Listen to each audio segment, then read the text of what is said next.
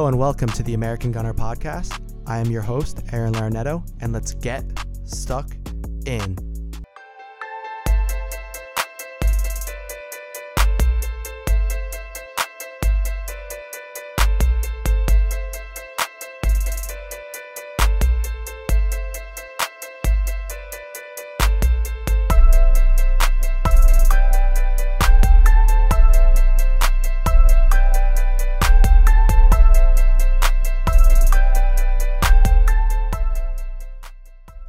I want to welcome everybody new to the podcast as well as those who listened to episode 1. If you did, I really appreciate it. It means the world. And I want you guys to get involved as well. Let me know what you guys want to talk about and hear going forward when it comes to the World Cup and also when it comes to Arsenal and the season coming up because, as Gunners, we got a lot to talk about with the new manager and everything. So, let's get stuck into today's episode and topics. Today we're going to be talking about Spain versus Russia in the round of 16 in the World Cup, as well as the Brazil-Mexico match, which took place on Monday. Coming into this game, Spain were the group winners from Group B, which contained Portugal, Morocco, and Iran. And then Russia were runners-up in Group A, which contained Uruguay, Saudi Arabia, and Egypt. And I think Russia surprised a lot of people in the group stage. I had heard even interviews from Russian fans prior to the World Cup that this was one of the worst Russian sides that they have produced in a long time. And so a lot of Russians, they weren't very hopeful of this World Cup, but, they really impressed a lot of people in the group stage. That first game, I remember they playing against Saudi Arabia, and they absolutely tore them to shreds, winning that game 5-0. And they played some good stuff. So I give them a lot of credit getting through that Group A because Egypt, not a bad side. They have Mohamed El Neni, who's an Arsenal player. Obviously, the breakout star of the season, Mohamed Salah. So it wasn't an easy figure for Russia to get out of that group, so they definitely deserve credit. And then on Spain's side, that first game against Portugal, they did some things really well in that first half and in the second half as well, but they also made a lot of mistakes and let Portugal back into the game. And then the rest of their two group games, they weren't really spectacular. So we're going to touch on this game in particular because obviously, it was a huge result, Russia getting that upset. And there's a lot of factors that I think played into that need addressing.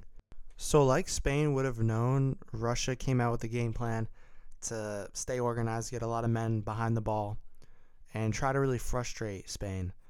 And this really worked. I mean, Spain's first goal in the game, it came from a set piece that was crossed in by Marco Asensio to the back post, and there was a tussle in the box between Sergio Ramos and Ignace Savic, I think is how you say his name.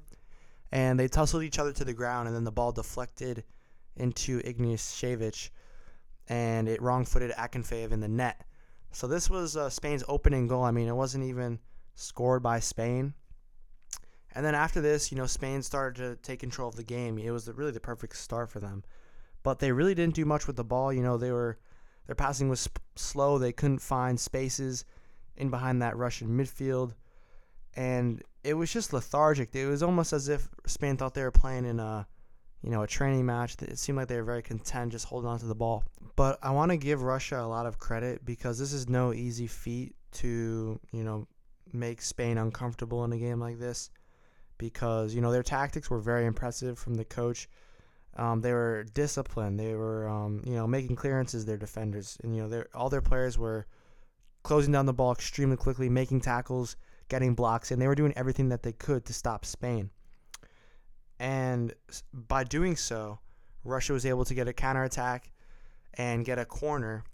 And during this corner, the ball was whipped into the box, and Gerard Piqué lifted his arm into the air, and his arm made contact with the ball, and the referee called a penalty. And for me, it's a blatant penalty. You can't put your arm up over your head in the box as a defender. The ref's going to call that every time. So this resulted in Juba taking a penalty against David De Gea, who hasn't had the greatest of tournaments. For Manchester United, he plays out of his skin. But for Spain, there was some criticism back home. And Juba was able to knock home this penalty to make it 1-1. And this really, upsetted Spain's coach because I think, he thought they had control of the game. And for Russia to get a goal like that, I think it truly frustrated them. So the game went into halftime at 1-1. One thing I really want to talk about in this game was the fact that Spain broke the record for the most passes in a World Cup match. They completed 1,029 passes compared to only Russia's 202. But I'm not bringing this statistic up to say that this was something really impressive because, you might look at those stats right there and be like, oh, wow, Spain, like, they totally outplayed Russia, but they really didn't do anything with the ball. Their buildup was extremely slow. They did not penetrate, and they didn't find their attacking players enough in the pockets. I think when you look at it into perspective, Sergio Ramos for Spain had the most passes. He had 141 passes. And this is a problem, in my opinion, because if you're Spain, you want your creative players on the ball. The players like Isco, David Silva, Iniesta when he came on. You want these type of players on the ball, creating the game for you and dictating the tempo. And this wasn't the case for Spain in this game. And one thing I really want to stress is what is important is what you do when you have the ball. And it doesn't matter how long you have the ball. It matters what you do when you have it. And I think, you look at the Spain side of 2010. Yes, they kept the ball for long periods of time, but by doing so, they had a clear game plan and philosophy with that. They would tire out the opposition, and they were creative when they had the ball. They had flair players like David Villa, Iniesta, Xavi, Busquets. These are, tricky midfielders that are extremely technical with the ball, and they penetrate the lines. I think if you look at this Spain team, their passing was extremely slow in the group stages. It was lethargic. It lacked a lot of urgency. And one thing I want to touch on is this evolution of tiki-taka. I think you're seeing now with Spain that there's an evolution. And one thing I want to point out is Guardiola, who, brought tiki-taka to Barca when Messi was there, because obviously he didn't create tiki-taka. That goes back to Johan Cruyff and all those type of players. But Guardiola was the man with Messi that made that famous side with Xavi, Busquets, and Iniesta truly famous. And I think if you look at what he's done at Man City with tiki-taka, it's different. Yes, they keep the ball for long periods of time, and they try to tire out the opposition by doing so. But when they have the chance, they attack. And when they attack with pace and numbers, and they exploit wide areas. You think of guys like Leroy Sané, Raheem Sterling. These are fast players who, can expose defenses in the matter of a split second. So I think that tiki-taka is slowly starting to change. It's still very effective if you can do it, but you have to do it properly, because I think when it comes to Spain in this World Cup, there was an issue not with the style. The style is not the issue. The problem was the delivery of the style, and I think this style and this tiki-taka philosophy can be done properly, but you need the right coach, you need the right tactics, and you need the right players.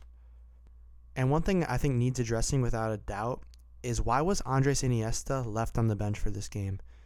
Prior to this game, he had started 33 of 34 games in Spain's last 9 major tournaments. This is a guy who knows Spain better than anybody in that kind of style. So for Hierro to change that in the knockout rounds out of nowhere, really, I don't really see what the point of that was. And his change definitely backfired. Spain were a mishmash of ideas until Iniesta came on. And you saw when he came on in the 67th minute that there was this injection of creativity and flair. And so for me, that is a decision that definitely backfired and one that cost them the result by the end of the game. And I also want to touch on Diego Costa's inclusion, because I really like the way Diego Costa plays. His aggressive, bullish. He's an old school number 9. He really likes to get into tussles with center backs. He's a, no-nonsense number 9, proper number 9. But he was playing up front for the Spain team, and they never gave him service, or they never found his feet. If you're going to have a player like this in your team, you got to utilize him, or else it's just a waste. If Spain didn't want to use him, they were better off putting in another midfielder or using Iago Aspas. Because if you're not going to use a player like that, it's just a total waste. So for me, if you're going to play a player like Diego Costa, you have to utilize him, because if not, it's a complete waste. But then brings the question, if Spain's game plan was to pass Russia to death, why wasn't the pass master and magical Andres Iniesta playing from the start? That is a question I want to ask Hierro. And, I think, Spain's failure in this World Cup goes all the way back to before the tournament started, yes. Because Hierro is a coach that did not feel deeply for this style that had made Spain famous over the past decade. This is a style that Lopetegui had inherited and then implemented his own ideas with. And, he took the Spanish side through their qualification And all the players, all the staff, they were all integrated and everybody was comfortable.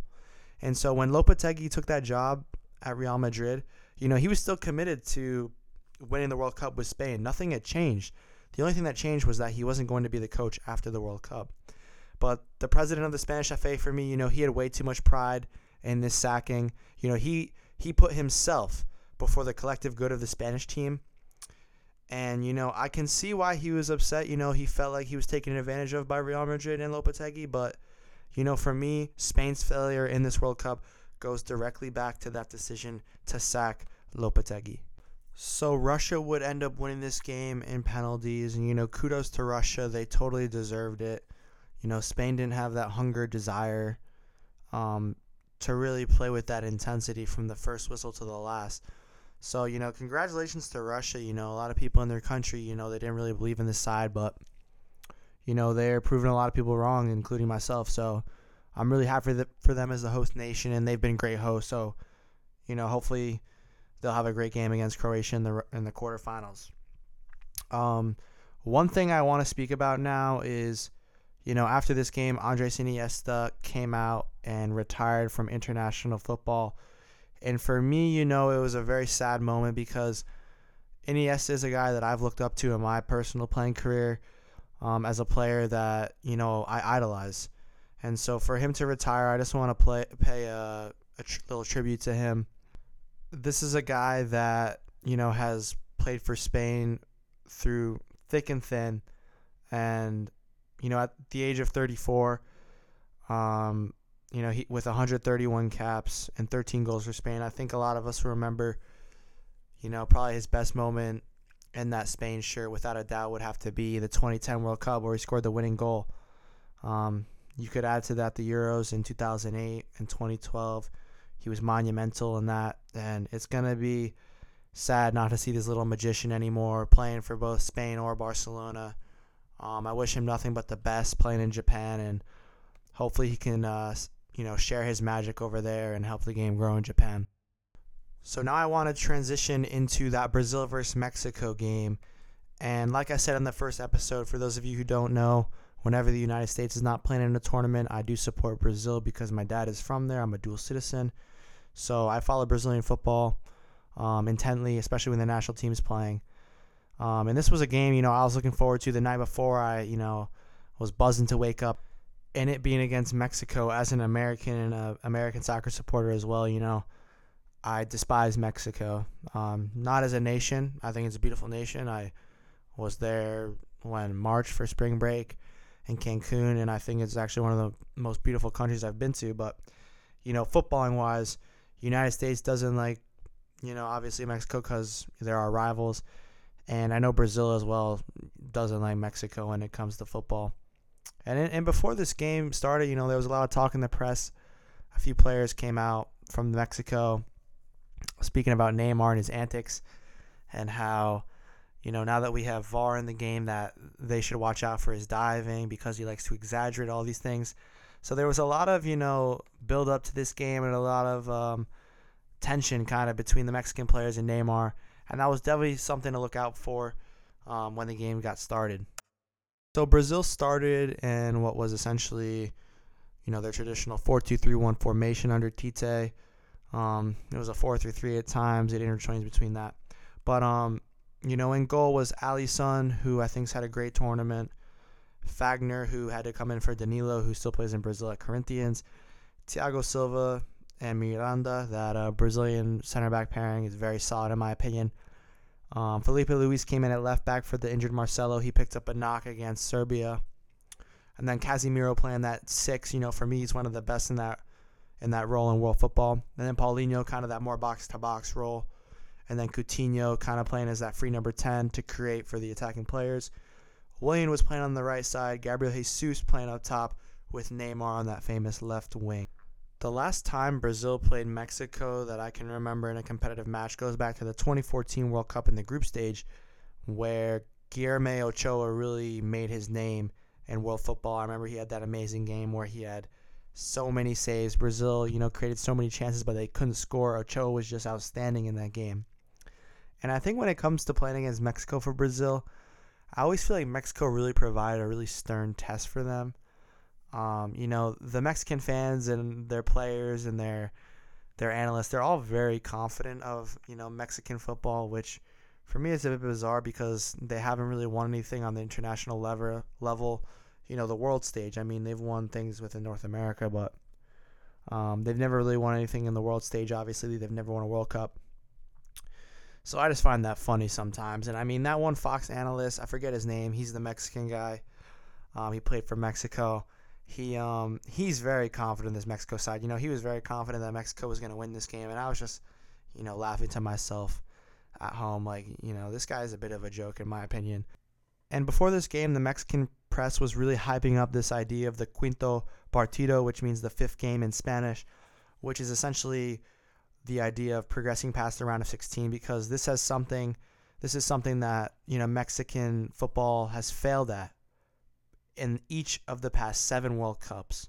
This has become a painful national obsession for Mexico and Mexican national team fans.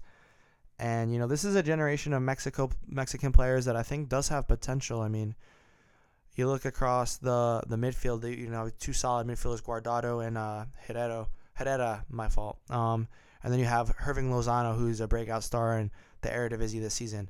You have a recognized striker at the world stage in Chicharito, and then you have Carlos Vela, who's played for Arsenal. He's played for Real Sociedad, and now he's playing for LAFC. But this is definitely a Mexican side that can hurt teams. I think you look in the group stage, obviously they had that really big result against Germany, which shocked everybody. And then, they came and they did their thing against South Korea, fair play. They got the result. But then against Sweden, they got their asses handed to them in a 3-0 defeat. So I was pretty confident going into this game that Brazil was going to have enough to beat them, but I knew it was definitely going to be a tough game at the same time. So coming into this game, Brazil started pretty slowly in the first half, which was frustrating for me to watch. During that first 25 minutes, I think Brazil really failed to impress. And Mexico definitely had the better of play, and they even created a few good chances. I remember down that left-hand side from Mexico and down Brazil's right side, Lozano was causing Fagner some issues. And, Mexico definitely had the better of play during that first 25, and I think this was because of the tactics implemented by Osorio for Mexico. You could see in the goal kicks and even in just general play that Mexico was pressing very highly, and they were playing with an intensity and defending with an intensity, and this was evident to everybody watching. And, I think for the first 25, 30 minutes, this tactic really paid off because Brazil was struggling to create any kind of chances. But, after the 30-minute mark, Brazil started growing in confidence, and I think the Mexican players got tired from this pressing. And because of this, Brazil was able to create a few good chances by the end of the first half. I remember a play where Neymar used a fake shot and faked out 2 defenders and then had a shot saved by Ochoa, and another play where Jesus had taken the ball in the box and took a shot with his left foot, but it was comfortable for Ochoa.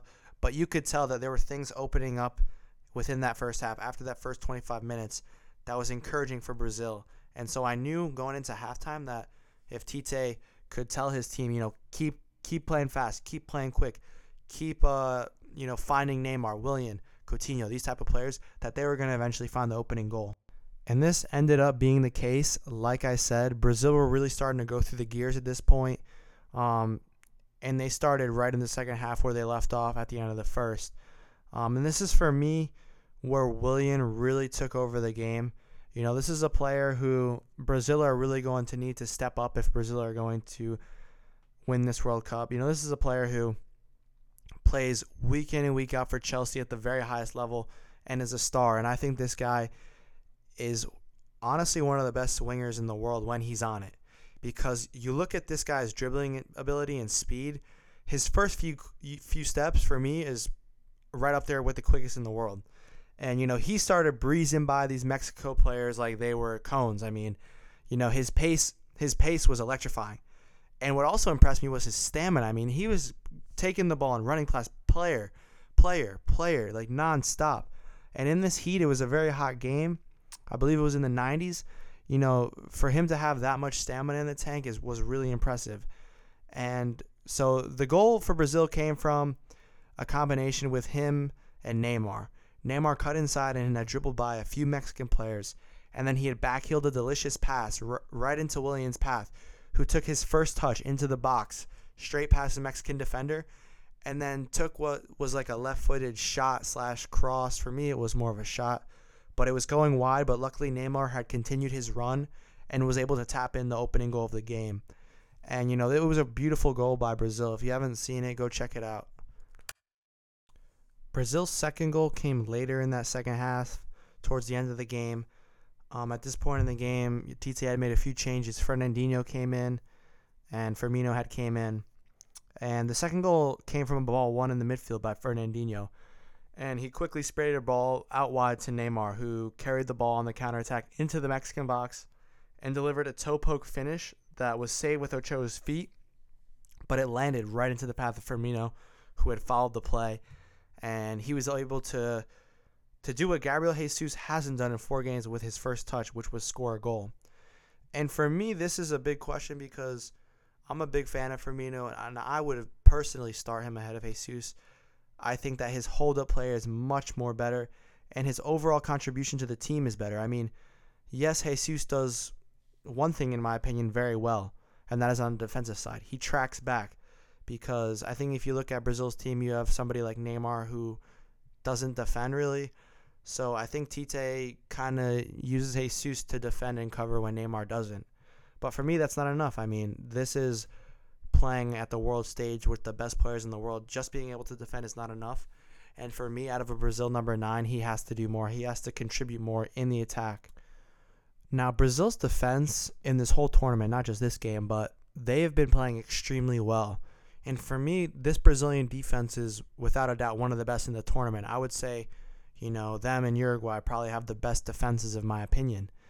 I would say the only potential weakness could be Fagner. You look at that right back spot. I mean, before the tournament, it was a big blow when we got the news that Dani Alves wasn't going to be fit. And then Danilo, of course, picked up a knock, I think, in the first game. But, Fagner, he was a bit shaky in the first 25 minutes. But, by the end of the game, he'd have played a solid match. But besides that, I mean, you look at the 2 center backs, the experience that they both have. And the ability, it's right up there with the very best. And then you have Marcelo, who's been probably the best left back for the past decade at Real Madrid, and then Felipe Luis, who has played at Atletico for numerous amount of seasons. He went to Chelsea, things didn't quite work out, but then he went back to Atletico and has just been so consistent. And the thing I like about Felipe Luis is he doesn't have the attacking contribution that Marcelo has. He doesn't have that skill set, but defensively, I mean, this guy knows how to defend, and he makes that his utmost priority, which I think can sometimes be a good thing for Brazil. But I think going forward, Marcelo is definitely going to play in the quarterfinals because he should be fit.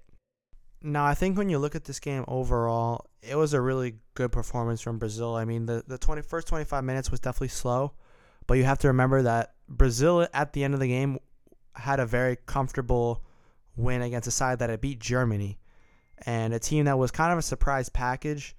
And for me, there's still so much more potential within this Brazilian team because they haven't even hit their peak really, because they started off slowly against Switzerland, and then I think progressively have been playing better and better. So hopefully that's a good thing for Brazil and will help them reach the final and hopefully win the tournament. One thing I also want to talk about is that I think when the Mexican players got tired, you could just see the difference in class. I mean, you saw Willian, driving by players time in, time out, Neymar as well, and their class had really shown through.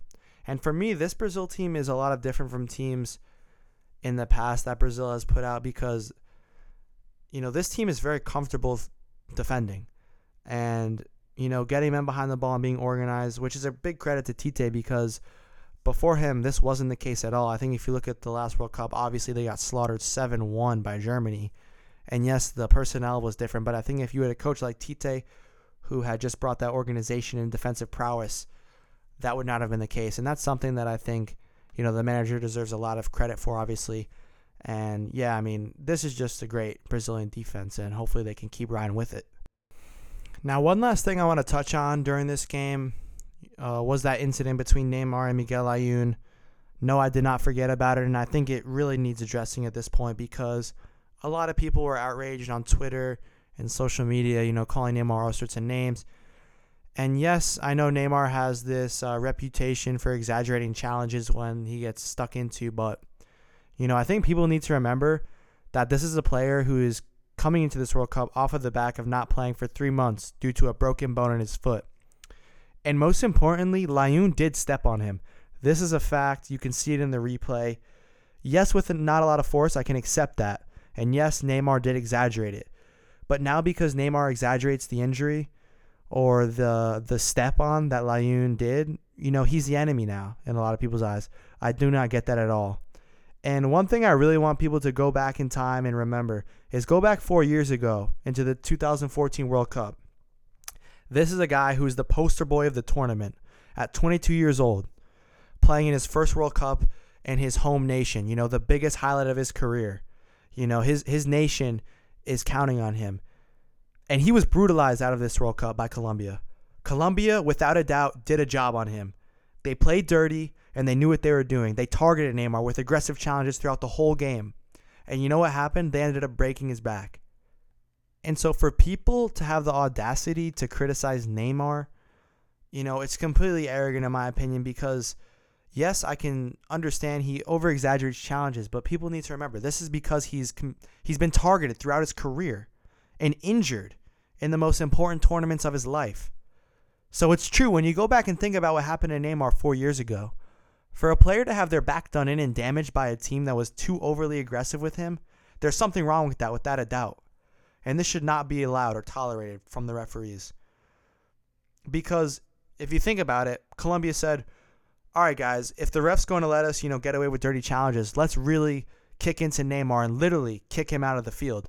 And they did. They kicked him, they elbowed him, they kneed him in the back. I remember Zuniga had kneed him in the back, and Neymar had damaged a bone in his back, and therefore was out of the World Cup for the semifinal game against Germany. And, I just want people to go back and remember this, and, maybe this will change their opinion, maybe not. But that's just where I stand on the whole Neymar situation, and I want people to understand that.